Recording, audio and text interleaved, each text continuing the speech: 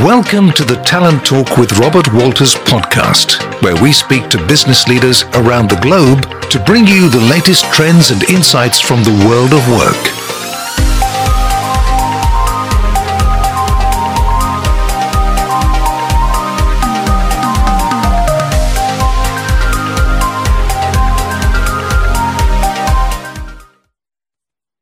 Bom dia, pessoal, e bem-vindo a mais um episódio da Robert Walters Talent Talk. Sou Richard Townsend, Country Manager da Robert Walters Brasil, e hoje eu tenho Felipe Viana, CFO da Dell Technologies, aqui comigo. Bem-vindo, Felipe. Olá, Richard. Bom dia a todos. Grande prazer estar aqui. Quero agradecer o teu convite. Poder compartilhar um pouco aqui da minha trajetória com vocês hoje. Eu espero poder contribuir com o desenvolvimento de quem escuta e com o momento de carreira dos seus ouvintes aí. Ótimo, perfeito, Felipe. Como eu já expliquei para você antes desse podcast, eu acho que hoje seria bem interessante para nossos ouvidores entender um pouco sobre você, a sua trajetória profissional e também um pouco sobre Dell. É uma empresa na frente de desenvolvimento da tecnologia, obviamente um setor do mercado que está crescendo e mudando rapidamente neste momento. Mas, primeiro, vamos começar com você. Eu vou deixar você fazer uma apresentação de sua carreira e seu background para nossos ouvidores. Bacana, Richard. Deixa eu começar dizendo aqui que esse é meu primeiro podcast, então se eu cometer algum deslize aqui, eu já peço desculpas no decorrer da conversa. Falando um pouquinho... Fica tranquilo, Felipe, fica tranquilo. Tá, joia. Bom, eu tenho 41 anos, sou nascido e criado em São Paulo, sou casado, eu tenho 3 filhos, filho de 14 anos, o Enzo, uma filha de 5 anos, a Gabriela, e um filho de 3 anos, Giovanni. Eu comecei a trabalhar muito cedo, como muitos brasileiros, né, numa profissão que eu acho que nem existe mais, viu, Richard? O de office boy, especialmente nos dias de hoje, né, nessa era digital e do work from anywhere. Acho que essa função perdeu bastante valor. Eu juntei um pouco de dinheiro nessa época, no começo da carreira. Eu morei em Londres por alguns meses para poder aprender inglês. Foi uma das escolhas mais acertadas que eu tive na minha vida, para ser bem sincero. Aprendi sozinho ali a falar inglês nos mais diferentes trabalhos que eu fiz lá nessa época. De volta para o Brasil, eu me formei em administração e marketing e comecei um estágio na MC, que foi onde, de fato, uma empresa de tecnologia, líder do segmento que atuava à época, e foi onde eu comecei a agregar uma bagagem profissional mais técnica, né, e me encontrar no mercado de trabalho. Eu fiz muitos trabalhos diferentes na EMC, até por se tratar de uma operação pequena à época no Brasil, eram poucos milhões de dólares por ano, e era o que a gente chama de prata da casa aqui no Brasil, né? Eu, em 20 anos no grupo como um todo, eu vou explicar um pouquinho dessa fase do grupo, mas eu tive experiências em várias áreas da empresa, começando na área de processamento de pedidos, né, o que a gente chama de order entry, importação, faturamento, logística, sales operations, que é uma área que eu tive bastante, tive um ciclo muito longo, aprendi e gostei muito de trabalhar próximo aos clientes, próximo aos nossos sales makers, e onde eu acho que eu desenvolvi uma competência minha de estar muito antenado ao negócio, muito próximo ao negócio. E depois de uma fase mais financeira da minha carreira, eu trabalhei na contabilidade, trabalhei em FP&A, né, na área de planejamento, e desde 2013 atuo aí como diretor financeiro e CFO do grupo. Eu comecei essa jornada na MC, como eu comentei, mas ao longo da minha carreira eu consegui também trabalhar por alguns anos numa empresa chamada VMware, que é uma empresa de virtualização, uma empresa de software da Costa Oeste, que, apesar de ser do grupo, tinha uma administração completamente independente e com uma fase muito diferente da EMC. E nos últimos 4 anos, à frente aqui da Dell, né? Após a aquisição da Dell quando a Dell fez a aquisição da INSEE, né? E aí, esse é um pouco do histórico, Richard, em alguns Legal. poucos minutos. Ótimo, ótimo. Muito obrigado pela introdução. Então, primeiro, eu não sabia que você começou sua carreira como office boy. Eu já vi muitas pessoas que já ocuparam títulos sêniores, posições de liderança dentro da empresas, que começaram suas carreiras como office boy. Eu acho que é impressionante como pessoas podem crescer a carreira dentro de uma empresa com muito trabalho, muito esforço e crescer e se desenvolver. Minha primeira pergunta, Felipe. Você se formou em administração de empresas e agora você tem o título de CFO. Você sempre sabia que você chegaria num cargo mais focado em finanças ou você tinha uma visão de trabalhar numa outra área do business? Richard, parece até, né, brincadeira, mas quando a minha mãe ela foi secretária executiva bilíngue de muitas empresas aqui no Brasil. Hoje ela mora nos Estados Unidos. Mas nessa época, a mim criou sozinho, né? Sozinha, então eu vivia muito, né, a vida da minha mãe. E ela, nessa posição, ela foi secretária executiva de muitos diretores financeiros na carreira dela. E eu sempre vi aquela figura, né, com muita admiração, um trabalho bastante interessante, um office, uma secretária, era um deslumbre, né, na minha cabeça. Mas era eu diria que era a única visão que eu tinha de carreira, talvez, né, a única referência. Mas não foi nada que eu persegui por longo tempo. Eu diria que foi uma grande coincidência depois eu aterrissar na área financeira. Eu me formei em administração, como você comentou, e é bem comum, né, que as pessoas exerçam uma profissão diferente daquela que elas se formaram. Eu acho que alguns fundamentos da administração me apoiam, sem dúvida nenhuma. Diferente de muitos profissionais de finanças, eu segui um caminho um pouco diferente, né, para chegar na área financeira.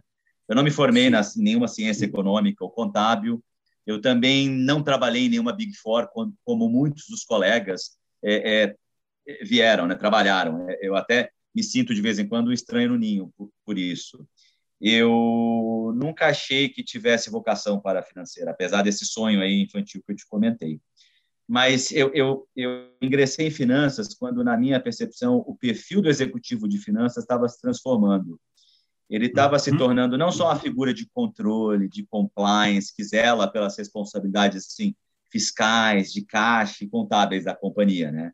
Quando ele começou a se tornar mais um parceiro do negócio, né, o business partner, alguém que entende do negócio, do mercado que atua, que entende o portfólio, que apoia o CEO ou general manager ou country manager nos seus planos de crescimento. Essa foi a minha deixa. Eu cheguei a comentar rapidamente ali antes, eu tive uma experiência muito profunda trabalhando próximo a vendas, trabalhando próximo ao negócio. Eu acho que isso foi um strand importante aqui nessa minha trajetória. Eu agreguei muito, eu diria, a esse conhecimento de mercado e do negócio, a capacidade técnica financeira. E aí eu me encontrei um trabalho perfeito para mim. Eu comecei a ter muito prazer nesse trabalho, porque ele aliava uma agenda de finanças que eu aprendi a amar, assim, realmente, gostar muito, e todo o dinamismo do negócio. Então, ficou muito prazeroso para mim. Eu fiz esse movimento para finanças, Richard, já no momento avançado da minha carreira. Eu já era gerente sênior quando eu fiz esse movimento. E eu tenho que agradecer aqui uma pessoa que me ajudou bastante na época, uma pessoa que acreditou no meu potencial para ser controller daquela operação sem ter experiência contábil, que foi o Sandro Vinini. A gente trabalha junto até hoje e foi um grande empurrão e confiou em mim. Acho que isso me ajudou a fazer essa transição, mesmo que num momento avançado da minha carreira. Mas virou um point of no return. Eu hoje realmente admiro e gosto muito da área financeira. Legal. Perfeito. Então, Felipe, eu tinha anotado aqui para te perguntar mais tarde durante nossa conversa, mas acho que valeria a pena falar sobre o assunto agora.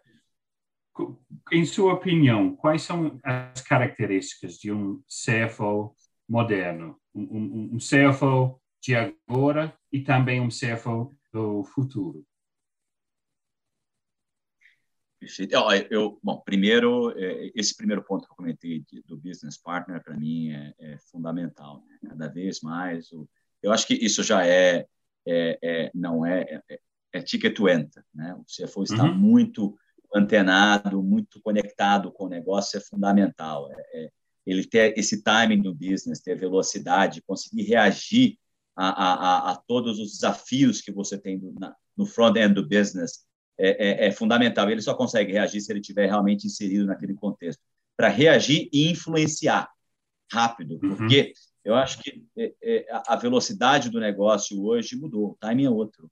Se você não está ali no front seat, você perde o momento, você pode causar a tua demora na reação, na adaptação, pode te trazer sérios problemas na condição do teu negócio, né? Seja no top line, seja na rentabilidade, seja no caixa. Então, eu acho que esse é um ponto. O business partner agrega muito nesse sentido. Eu vejo também que com o tema de tecnologia é um pilar importantíssimo hoje na função do CFO, né? Ele faz parte hoje de... Ele tem duas agendas, né, tecnológicas, eu diria, com o CFO. Uma é como ele lidar com o grande volume de transações que ele tem. Ele é visto muitas vezes como custo, então ele precisa se ancorar ali em tecnologia, seja para trazer informação do que está acontecendo, a saúde do negócio na mão dos executivos, né, reporting de forma mais ágil ali em FP&A, seja realmente transformar seus shared services, transformar o perfil dos shared services em relação a transações, custo de transações. Eu acho que tem muita tecnologia de automação, de machine learning, de AI, que ele precisa estar antenado e cobrando ali suas equipes para terem uma agenda bastante ativa nesse sentido. E eu acho que ele também precisa estar muito preocupado hoje em dia com talento, com pessoas, atrair pessoas, atrair essa nova geração, trazer uma agenda de diversidade, de inclusão. Eu acho que é um desafio grande hoje você atrair talentos e na área financeira acho que é um desafio à parte também. Se a gente não modernizar e não conseguir falar a mesma língua dessa nova geração, a gente acaba tendo um desafio grande para conseguir atrair bons talentos e manter um bom calibre de profissionais ali na área financeira. Eu acho que empresas precisam achar um equilíbrio entre o que a empresa precisa e também o que essa nova geração busca, porque eles não buscam as mesmas coisas em termos de carreira, em termos de desafios, em termos de segurança dentro de uma empresa, é totalmente diferente. E para atrair os melhores talentos do mercado, as empresas precisam se adaptar. E como headhunter e liderando a empresa aqui, eu enfrento esses desafios todos os dias. Mas, na verdade, isso é o que me atrai em minha carreira. Eu acho que é super interessante. E pensando um pouco mais sobre essa parte de tecnologia, você já trabalhou em empresas de tecnologia sua carreira inteira. Isso foi uma decisão consciente?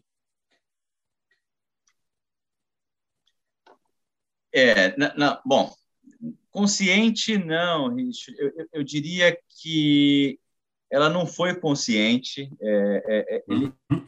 Ela aconteceu quando eu voltei de Londres, eu entrei no estágio na ANC, e é um setor muito envolvente, ele é sedutor, na verdade, pela própria característica de inovação que ele traz, né? É também uma indústria com perfil de rentabilidade boa, em geral, né? Que faz diferença, eu acho, e te dá liberdade para trabalhar.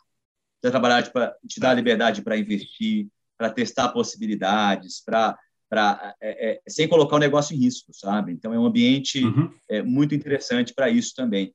E depois de alguns anos que você ganha experiência nesse mercado, você acaba virando um ativo. A sua bagagem vira um ativo, né? E certamente o setor acaba te valorizando mais, até de entender bem como ele funciona. Eu acho que tem um outro componente aqui, que é o componente de adaptação, de mudança, né? O setor de tecnologia se transforma muito. Eu contava para o meu filho mais velho, algumas semanas atrás, que quando eu entrei na empresa como estagiário, nós tínhamos um disco rígido de 18 gigabytes do tamanho de uma caixa de sapato e pesando 10 quilos. E hoje em dia você tem discos de 1 terabyte que cabem na palma da tua mão. É uma coisa assim absurda. Então, é um setor de muita transformação. E isso me atrai também. Eu gosto bastante disso. Legal. E pensando sobre essa velocidade de mudanças, todo mundo sabe que o mundo agora, hoje, é muito diferente do que o mundo 10, 8 meses atrás, antes da pandemia e antes de crise de Covid, que obviamente é uma situação horrível no mundo e tem muitas pessoas que infelizmente estão sofrendo. Porém, o que a pandemia trouxe foi mudanças mais rápidas do que anteriormente. Como você compara essa velocidade de mudanças dentro do mundo de tecnologia nos últimos 10, 8 ou 12 meses com os últimos 5, 6 anos?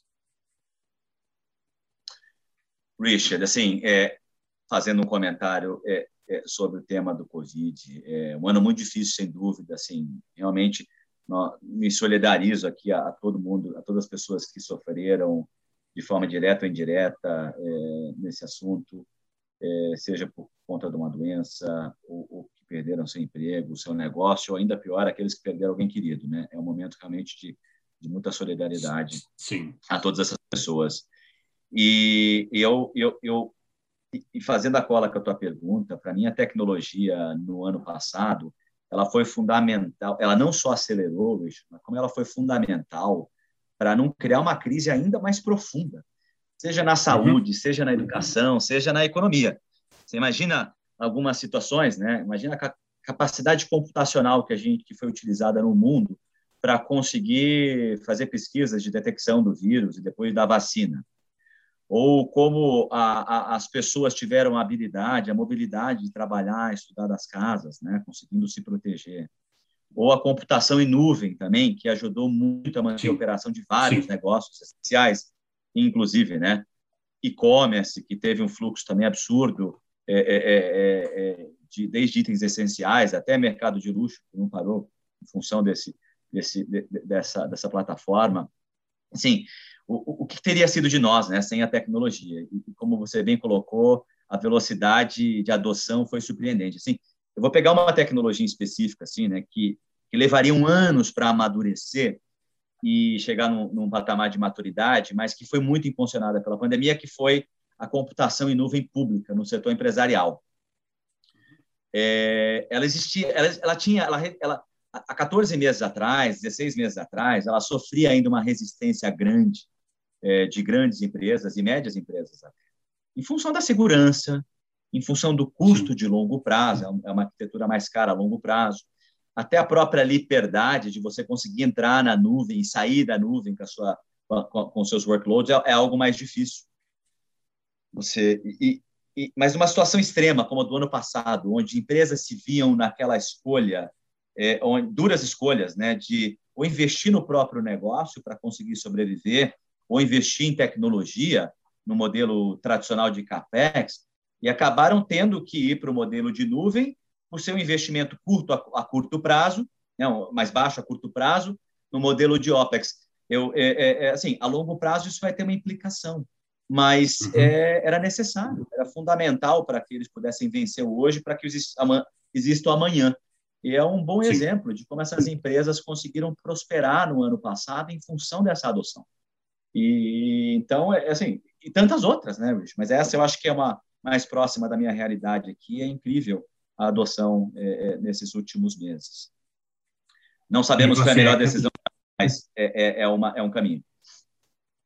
E você acredita que essa velocidade que estamos vendo agora vai continuar ou até acelerar quando saímos da fase de pandemia? Ou você acha que vai começar a ser um pouco mais lento? Eu acho que haverão ciclos, né?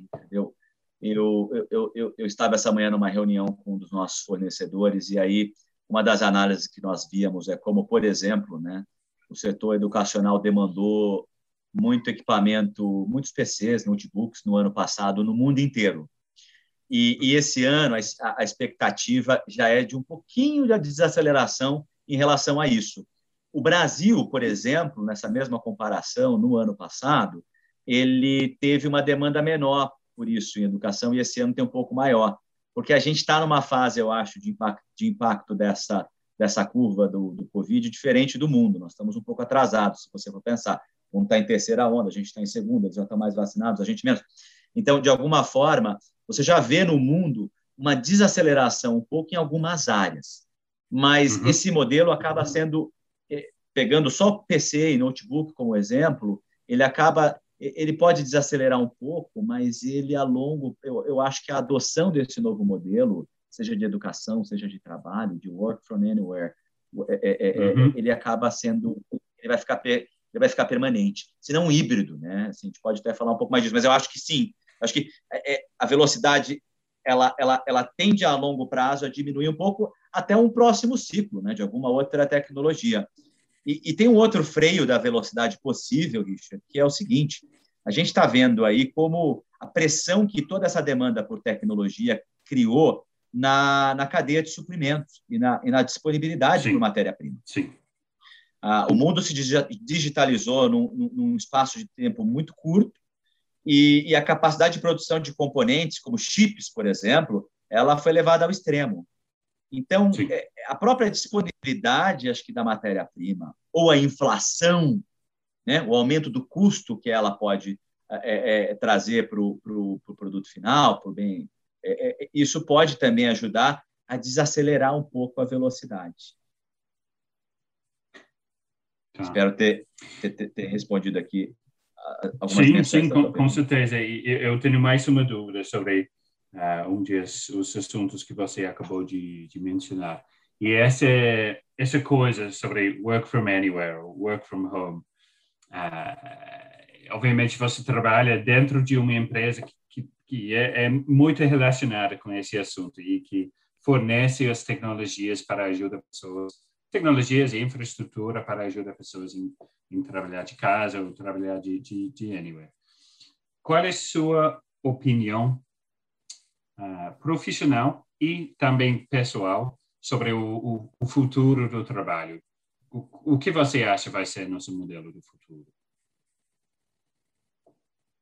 Richard, eu tive a sorte de, há 4 anos atrás, quando a Dell fez a aquisição da EMC, eu fiz a transição do Work from Anywhere. Porque a Dell ela é uma empresa que já tinha muito difundido em sua cultura trabalho remoto. Já era muito comum. E nós já tínhamos uma certa disciplina em trabalhar alguns dias de casa e outros dias do escritório. Então, nós já tínhamos, de alguma forma, isso no DNA. Tanto que, nas primeiras semanas, acho que de 14 de março do ano passado, a gente conseguiu levar aí pelo menos 130 mil pessoas para um modelo de trabalhar remoto permanente em poucas semanas. Foi um movimento, isso sem perder produtividade, sem perder a colaboração, porque já estava um pouco no DNA. Eu acho que esse modelo dos últimos 14 meses não vai ser um modelo referência para o futuro, porque a privação total da interação física, eu não vejo ela como positiva, para ser muito sincero. Eu acho que a pandemia nos impediu de equilibrar um pouco essa vida. Eu acho que eu aposto muito no modelo futuro híbrido, acho que é um pouco o caminho que a Dell vai seguir também, onde você tem a opção de visitar o escritório mais como um ambiente de colaboração e interação física, uma ou algumas vezes na semana, ou algumas vezes no mês, mas que o modelo de trabalhar remoto vai ser a primeira opção, eu não tenho dúvida. É o que faz mais sentido. O que as empresas vão precisar ser um pouco mais empáticas, e a gente já vê muitas empresas fazendo isso, você vê o Citi com políticas de Zoom Fridays, no Zoom Fridays, você vê a KPMG com políticas de se optar, se você quer uma semana de 4 dias, a Natura com políticas de 2 horas de almoço por semana, é como a gente ajuda o profissional a equilibrar um pouco mais essa atividade de trabalhar em casa e a qualidade de vida, né? Porque era work-life balance, virou um work-life blend. Então, você precisa tentar melhorar um pouco a qualidade dessas pessoas, especialmente neste ano, que em muitos países a gente vai continuar trabalhando full remote, né? Sim. Então, eu acho que essa é a minha percepção. E mais um ponto é que no futuro ele reserva, eu acho que uma imersão tecnológica e digital muito grande para todo mundo, mas você vai conseguir ganhar tempo na tua vida com a locomoção, você vai ter menos poluição nas metrópoles, provavelmente, você vai conseguir integrar mais as atividades domésticas e de saúde na tua agenda. Eu vou dar um exemplo. Eu jamais conseguiria, numa quinta-feira, terminar uma reunião às 11h59, jogar tênis do meio-dia até 1h da tarde e estar numa reunião às 1h15. Hoje eu consigo fazer isso, Christian. Sim. E uma parte mais prazerosa ainda, que é viver a rotina do nosso lar, da nossa família. O ano passado, eu tinha programado 17 viagens, Christian. Não fiz nenhuma. Eu vi momentos do meu filho mais novo que eu não vi dos demais. Então, foi extremamente prazeroso, foi muito positivo. Então, eu acho que a gente vai conseguir também ter um pouco mais esse momento em família e curtir um pouco mais as pessoas que a gente ama. Então, eu acho que é bem positivo. Sim, eu concordo contigo. Eu acho que agora a maioria das empresas estão pensando diferentemente sobre os funcionários. E acho que nós não chegamos no ponto de ter um equilíbrio perfeito, mas agora que existem mais empresas que estão buscando esse equilíbrio perfeito agora do que antes da pandemia. E eu vejo isso como uma mudança positiva, com certeza. Falando um pouco sobre Dell, e sem divulgar informação confidencial, mas pode compartilhar conosco um pouco sobre os vários segmentos da Dell e especificamente onde você acha que vocês vão crescer ou quais setores vão ser mais importantes para vocês nos últimos anos. Ótimo. Bom, diria que todos são os mais importantes, Richard, e eu vou te explicar. A Dell, ela, através de diversas aquisições, ela se tornou uma empresa com um portfólio muito amplo. Nós conseguimos oferecer para os nossos clientes as ofertas de tecnologia das mais variadas necessidades, né, hoje em dia. Desde PCs, notebooks, então, acessórios, né, passando por toda a infraestrutura de data center, operação em nuvem, segurança,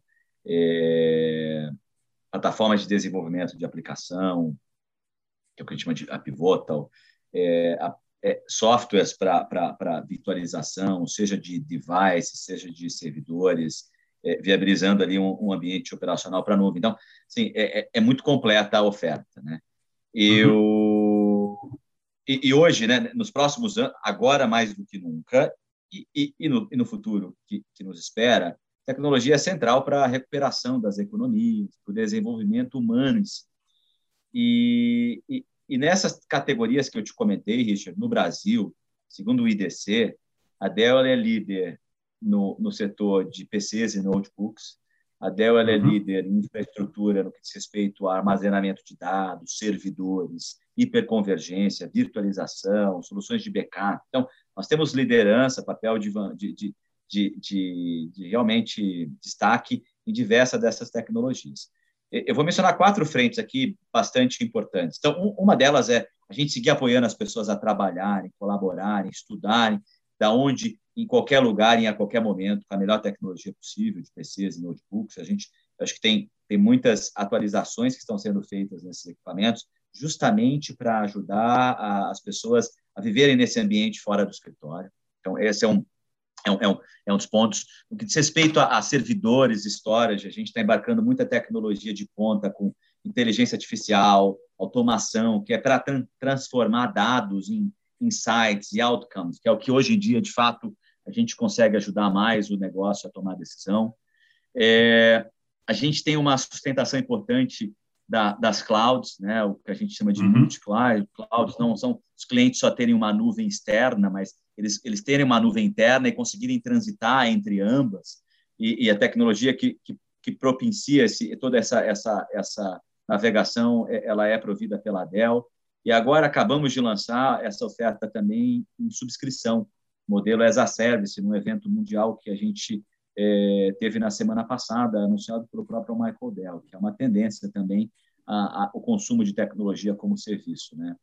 E, por fim, e também importante, a gente tem muitas soluções agora voltadas ao 5G e tudo associado ao Edge, né? Esses dispositivos com inteligência na borda, né?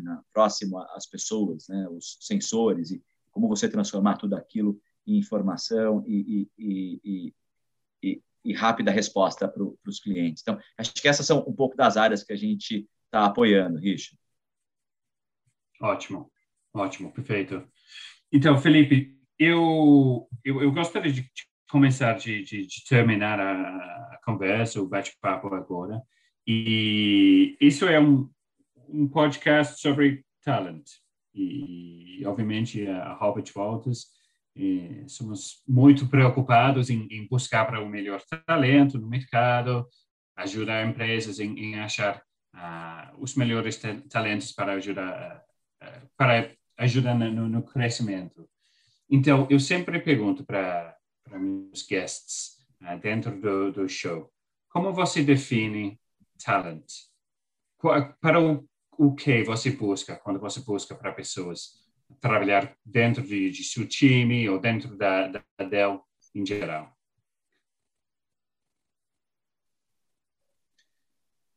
Richard, eu sempre busco. Nós temos alguns valores muito bem definidos, né, na Dell, e são valores que a gente tem que valorizar em qualquer profissão. É bastante focal em relação a isso. Eu vou me inspirar aqui para te responder baseado nisso. Nós temos valores importantes, então, ter um cliente em primeiro lugar, eu acho que é algo que eu sempre tento buscar nas pessoas com quem eu converso para trabalhar junto, é uma prioridade para mim. Pessoas que gostam de inovar, e agora, como eu comentei, uma das prioridades do CFO deveria ser a adoção de tecnologia, então pessoas que têm esse tipo de experiência me agradam bastante. Pessoas que conseguem trabalhar em equipe, colaboração, eu acho que é importante o talento individual, mas o talento conjunto é imbatível. Pessoas que tomam decisões com base em dados e são orientadas a resultados, para mim é outra característica importantíssima. Eu acho que nesse mundo novo, alguém que consegue também trabalhar relacionamentos, como navegar em ambientes matriciais, é uma característica muito importante. E mais 2 outras características para mim são importantes. Assim, primeiro, é uma pessoa ser otimista. Eu valorizo muito as pessoas otimistas. Eu acho que isso abre muitas portas. Isso ajuda muito as coisas a acontecerem. E, por fim, um valor para mim é fundamental. Eu acho que ele é um contínuo aprendizado para todos, que é a humildade. Eu vejo a humildade como sendo uma ótima característica numa pessoa para aprender a escutar, para aprender a aprender com seus próprios erros. A humildade, ela cria empatia, ela cria conexão, ela expande ela melhora o teu branding. Eu acho que eu só vejo pontos positivos na humildade, Richard, e é o que eu tento acessar em conversas com as pessoas. É naturalmente que eu preciso de uma pessoa que tenha experiência profissional, uma bagagem técnica qualificada, tem mas esses valores, eu diria que são guiding principles que eu tento acessar ao contratar alguém. Não é fácil, né? A tua habilidade certamente é muito maior do que a minha, a nossa, mas é o que eu tento observar nas interações antes de trabalhar com alguém. Ótimo, ótimo. Perfeito, Felipe. Acho que isso é um bom lugar parar e falar para você muito obrigado. Foi um prazer ter você aqui comigo e gravar esse podcast. Eu espero que você tenha curtido sua primeira experiência gravando um podcast. Foi muito interessante. E Felipe, muito obrigado. E eu agradeço outra vez o convite, Richard. Espero não ter nenhum deslize aí. Agradeço a empresa aí pela oportunidade. Foi muito bacana. Nada. Fico à disposição para uma nova conversa. Ótimo. Muito obrigado, Felipe. Até mais, gente. Valeu.